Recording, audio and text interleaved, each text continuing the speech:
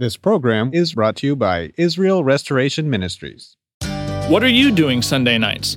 Come join Friendship with God radio Bible teacher Tom Cantor of the Friendship with God Fellowship Church every Sunday night at 5:30 p.m. at The Vine at 9336 Abraham Way, Santee, California. Watch and listen live around the world to Tom Cantor Sunday evening on YouTube.com by searching for Friendship with God Fellowship or by going to our homepage at friendshipwithgod.org. That's friendshipwithgod.org. Welcome to Friendship with God with our Bible teacher, Tom Cantor. Today's message and previous messages can be listened to or downloaded for free at friendshipwithgod.org. That's friendshipwithgod.org. You can also obtain free resources from Tom Cantor and view our online bookstore at friendshipwithgod.org or call us at 800-247-3051. That's 800-247-3051. Tom Cantor also has a daily devotional verse that comes out each day by email and on Facebook. To receive this small daily devotional verse that Tom Cantor puts out, you can sign up at friendshipwithgod.org. That's friendshipwithgod.org. Or find Tom Cantor on Facebook by searching for Tom Cantor and Friendship with God. Now, here's our Bible teacher, Tom Cantor.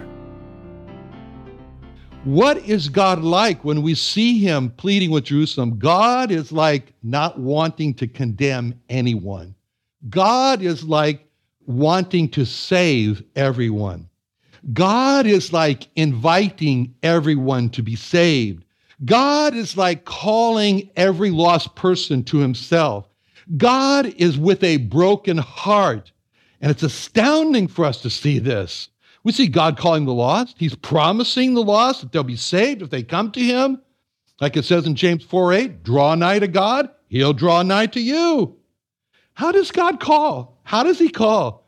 By his messengers. By his messengers. 2 Chronicles 36:14. 2 Chronicles 36:14. Moreover, all the chief of the priests and people transgressed very much. After all the abominations of the heathen polluted the house of the Lord, which he had hallowed in Jerusalem, and the Lord God of their fathers sent to them by his messengers, rising up betimes and sending, because he had compassion on his people and on his dwelling place. But they mocked the messengers of God, and they despised his words, and they misused his prophets until the wrath of God arose against his people, till there was no remedy. See, how are they described? Who are the ones described who God's calling? Well, they're described as they transgressed very much. How else? They mocked, they made fun of the messengers of God. How else? They despised his words. How else? They misused or abused his prophets. See, what does God say he's going to do to those people? Well, send them more messengers. And what did the messengers do when they sent them? Romans 10:15. How shall they preach except they're sent? As it is written, how beautiful are the feet of them that preach the gospel of peace and bring glad tidings. See, he sent them to preach. Well, how did they preach? Rising up betimes, this time, that time. And then God says, you know what? I'm going to go to my place and wait till they repent. I'll wait it out.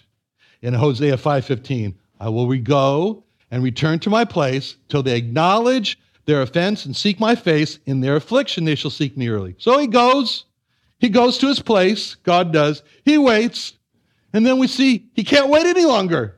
And so he rises up, and he says in Hosea 6:4, O Ephraim, what shall I do unto thee? O Judah, what shall I do unto thee? For your goodness is like a morning cloud, and your early dew it goeth away. He goes to his place, and he returns, and he says, how about now? Is it ready? Are you ready now? How about now? Are you ready to be saved now? And then he sends out summer blizzards across the country. And what do? They keep stretching out their arms, and they get eggs thrown at them. They get water thrown at them. They get cars that try to chase them down, and they get a revolver or two that are pulled on them. Apart from that, it's fine. If God's Jewish people kept doing that against God and his messengers, why did God keep sending messengers and keep calling them? Because he had compassion on his people. He had compassion on his people. So we see the compassion The compassion that he had is to send messengers. The compassion that Boaz had to Ruth is the at mealtime compassion. And then what do we see? Dining table in Ruth, all set. There was an order of importance. Who sat where determined your importance. First, at the head of the table, of course, Boaz sits. Next to him come the reapers, then come the maidens. But we see in verse 14, it says where Ruth sat, because it says she sat beside the reapers, not after, beside the reapers, and Boaz had arranged that Ruth would sit right next to the reapers in a place of prominence before his maidens. This reminds me again of my friend in Tampa who picks up those homeless people for their church service, and then he seats the homeless among the congregation there, all intermixed. And this is what we see Boaz doing here for Ruth. She's not seated as a stranger over in the stranger's corner by herself, being fed isolated from the group, like the Egyptians could not eat with the Jewish people and because they're an abomination. But Boaz had seated the stranger Ruth right there beside the reapers, and we get an idea of where Ruth was seated by what it says further in Ruth 2:14. He reached her parched corn. See, he reached. We understand that Ruth was sitting within reaching distance of Boaz. She was seated so very close to Boaz that he could pass the parched corn to her himself. As a matter of fact, we can see how Boaz really looked forward to this mealtime. He looked forward to eating with Ruth. He looked forward to serving Ruth. He served her. And when we see Boaz speaking to Ruth in the first part, verse 14, about how he's looking forward to the at mealtime, come and eat, and when we see Boaz serving her, we see the Lord Jesus Christ. We see the Lord Jesus Christ looking forward to eating with his disciples, as he said in Luke 22:15. In Luke 22:15, he said unto them, with desire, I have desired to eat this Passover with you before I suffer. For I say unto you, I will not any more eat thereof until it be fulfilled in the kingdom of God. He took the cup, gave thanks, said, take this, divide it among yourselves. For I say unto you, I will not drink of the fruit of the vine until the kingdom of God shall come. And he took bread, gave thanks, brake it, gave it unto them, saying, this is my body, which is given for you. This do in remembrance of me. Likewise also the cup after supper, saying, this cup, it's the New Testament in my blood, which is shed for you. See, the Lord said to his disciples, he was so looking forward to eating that Last Supper with them that it was so important that he used these words, with you, with you. With desire have I desired to eat this Passover with you before I suffer. That's the meal in which he took the bread, broke it, and he says, this bread, it symbolizes my body, which is broken for you. He took the cup. He said, this cup, it's a symbol of my blood, which is the new promise, the new covenant, the new agreement that I'm making with you of forgiveness and reconciliation if you receive me as your sacrifice. That time of eating and drinking the wine, look forward to the suffering for our sins. It was important for him that he would not eat and drink with them until the time after he had suffered from their sins, when they would be able to look back on it. We do that every morning. We do that every Saturday morning when we look back on what he suffered. So Ruth, she's been so lifted up. She's been so exalted by Boaz to be right there within reaching distance. And we see she ate. It says in verse 4, she did eat. She was sufficed. Yeah, that was the best meal that Ruth ever had in a long, long time. And such a place of honor to be served by Boaz. And we see that how Ruth was brought into such a place of prominence at the table. And we see how we've been so brought as believers in the Lord Jesus Christ. We've been adopted by God. It says in Galatians 4:5, to redeem them that were under the law, that we might receive the adoption of sons. And because you are sons, God has sent forth the Spirit of his Son into your hearts, crying, Abba, Father, wherefore thou art no more a servant, but a son. And then an heir of God through Christ. And when we see Boaz reaching the parched corn to serve Ruth, we can hear the Lord Jesus Christ say in Luke 22:27, whether is greater, he that sitteth with me, or he that serveth? Is not he that sitteth with me, but I'm among you as he that serveth. Philippians 2:7. He made himself of no reputation, took upon him the form of a servant, and was made in the likeness of men. Matthew 20:28. Even as the Son of Man came not to be ministered unto, but to minister and to give his life a ransom for many. To minister and to give his life a ransom for many. Minister, ransom, minister, ransom. Don't you wonder what was going through the mind of the Lord Jesus Christ as he said that? Especially, have you ever wondered what was in his mind when he left Pilate's hall and he was walking up the Via Dolorosa, up that way up there to the hill of Calvary where he was going to be crucified? What was he thinking?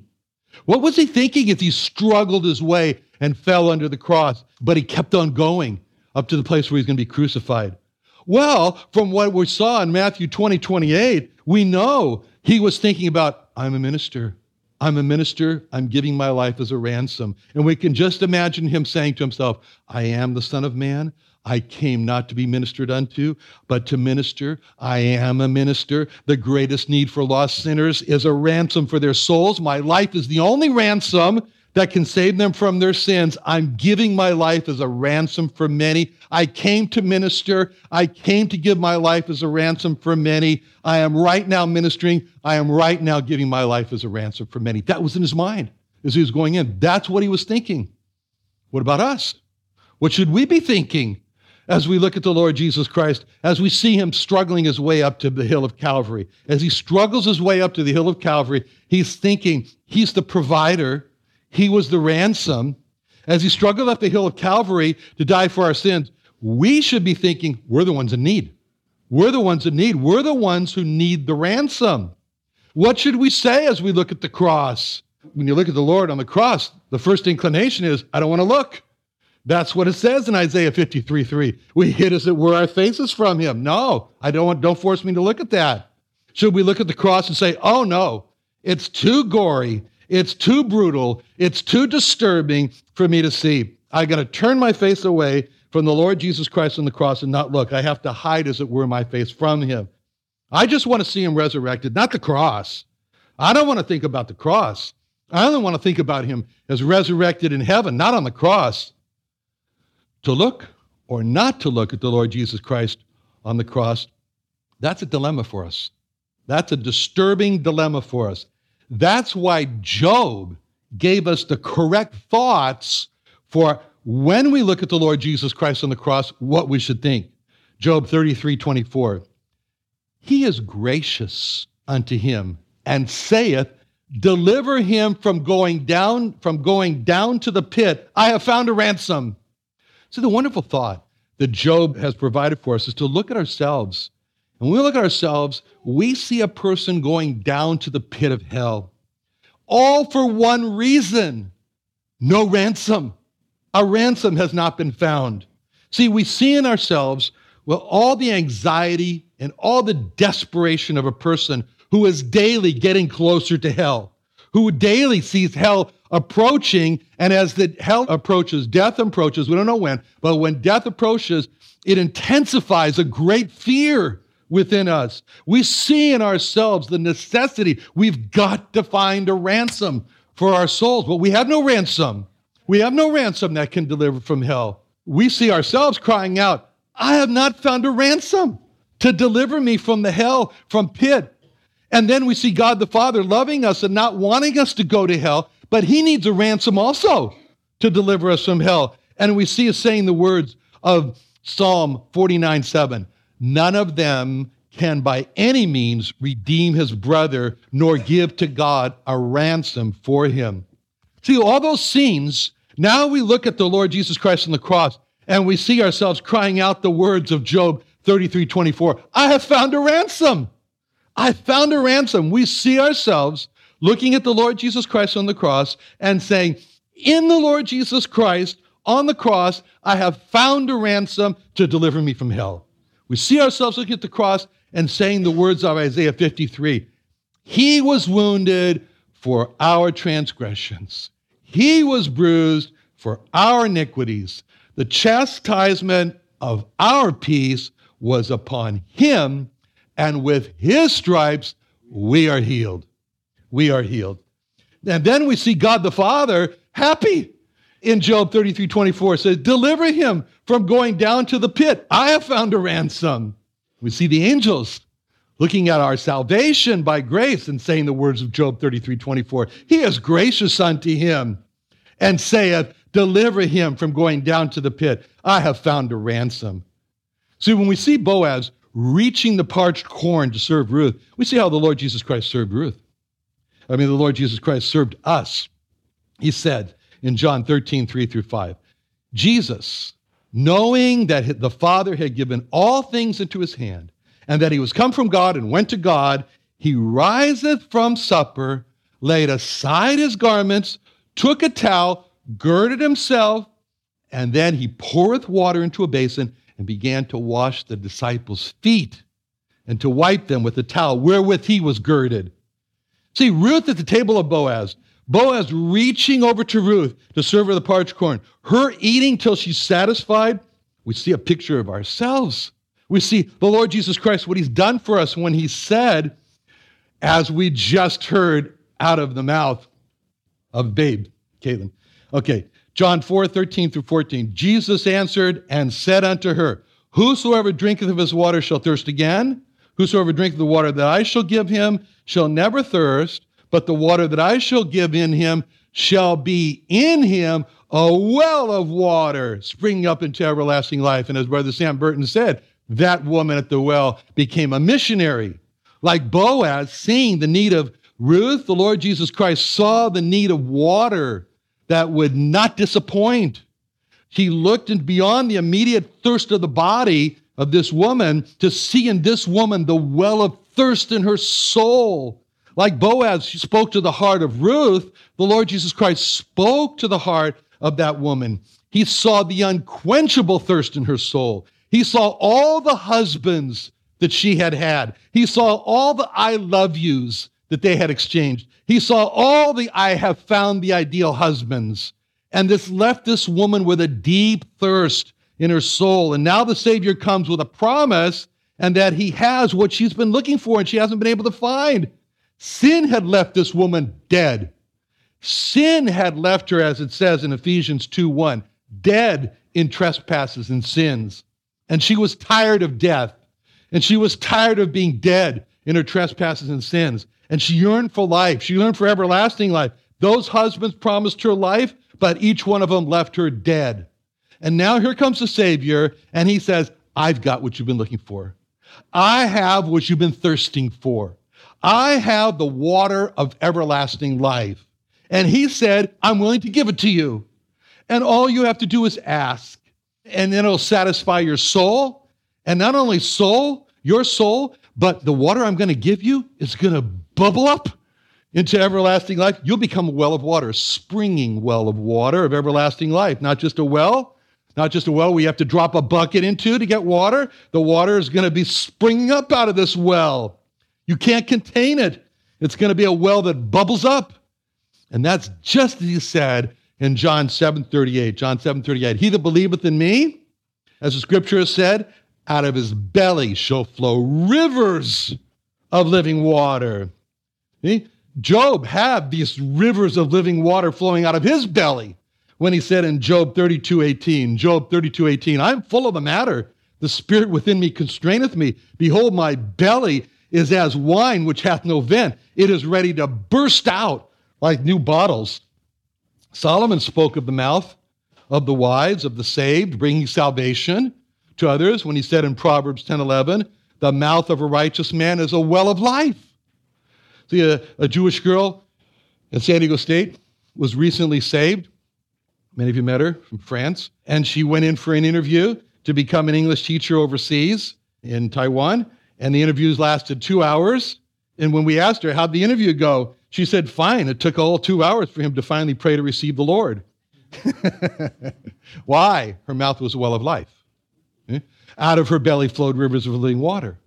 In her was a well of water springing up into everlasting life. See, we're looking forward to the day when the Jewish people turn to the saved and ask them, tell me about my own Jewish Messiah. Tell me how I can be saved. And when that day comes, each mouth of each saved person is going to be a well of salvation And each Jewish person is going to be drawing with joy from those mouths the gospel of salvation, as it says in Isaiah 12:3. Therefore, with joy shall ye draw water out of the wells of salvation. And that's what happens. That's what happens today. When we bring the gospel to the lost, we think we're doing that all alone. We're not. It's God who's looking down. He's seeing that lost, thirsty soul, and he uses us to pour water on the thirsty soul, as it says in Isaiah 44:3. For I will pour water on him that is thirsty and floods upon the dry ground. And Ruth did eat and was sufficed. And the Savior said in John 6:35, I am the bread of life. He that cometh to me shall never hunger. He that believeth in me shall never thirst. Actually, the Lord Jesus Christ called himself the bread of life. The bread of life. John 6:48, I am the bread of life. Your fathers did eat manna in the wilderness. They're dead. This is the bread which cometh down from heaven, that a man may eat thereof, not die. I am the living bread, which came down from heaven. If any man eat of this bread, he shall live forever. And the bread that I will give is my flesh, which I'll give for the life of the world. What's the bread of life that the Lord Jesus Christ is? The bread that came down from heaven, that a man may eat thereof and not die. The living bread, which came down from heaven, if any man eat of this bread, he shall live forever. You know, he couldn't have made it more clear. He couldn't have made it more clear when he said he was the bread that came down from heaven. So if any man eats, he's not going to die. He could not have made it more clear than to say that if you eat, you're going to live forever. See, but it's not automatic. It's not automatic. It doesn't come from being born in a Christian home. It doesn't come from going to a certain church. It doesn't come from being of a denomination. In order for a person to eat that bread and not die, he's got to decide. He's got to choose, like we started off with Ruth saying. He must first choose to come to the Lord Jesus Christ for life. He must choose to ask the Lord Jesus Christ to be his Savior and Lord. He must choose to receive the Lord Jesus Christ by personalizing his sacrifice for my sin. He must receive the Lord Jesus Christ and make him his personal Lord. Have you done that? Have you done that? Are you sure? Are you sure? The Bible says in 1 John 5:11, this is the record that God has given to us eternal life, and this life is in his Son. He that hath the Son hath life. He that hath not the Son of God hath not life. Do you have eternal life? Do you have the Son? Do you want eternal life? Do you want the Son? Today's the day. Today's the day to receive eternal life. Today's the day to receive the Son. Let's pray. Father, thank you so much for, Lord, the life of Boaz and Ruth, and especially, Lord, how you spoke these wonderful words of promise. Pray for every person in this room now, Lord, that you would let them know it's not just a church service. It's the time.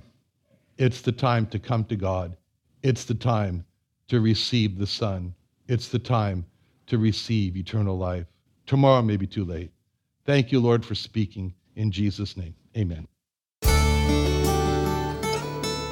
Another wonderful day studying the Bible with our Bible teacher, Tom Cantor, here on Friendship with God.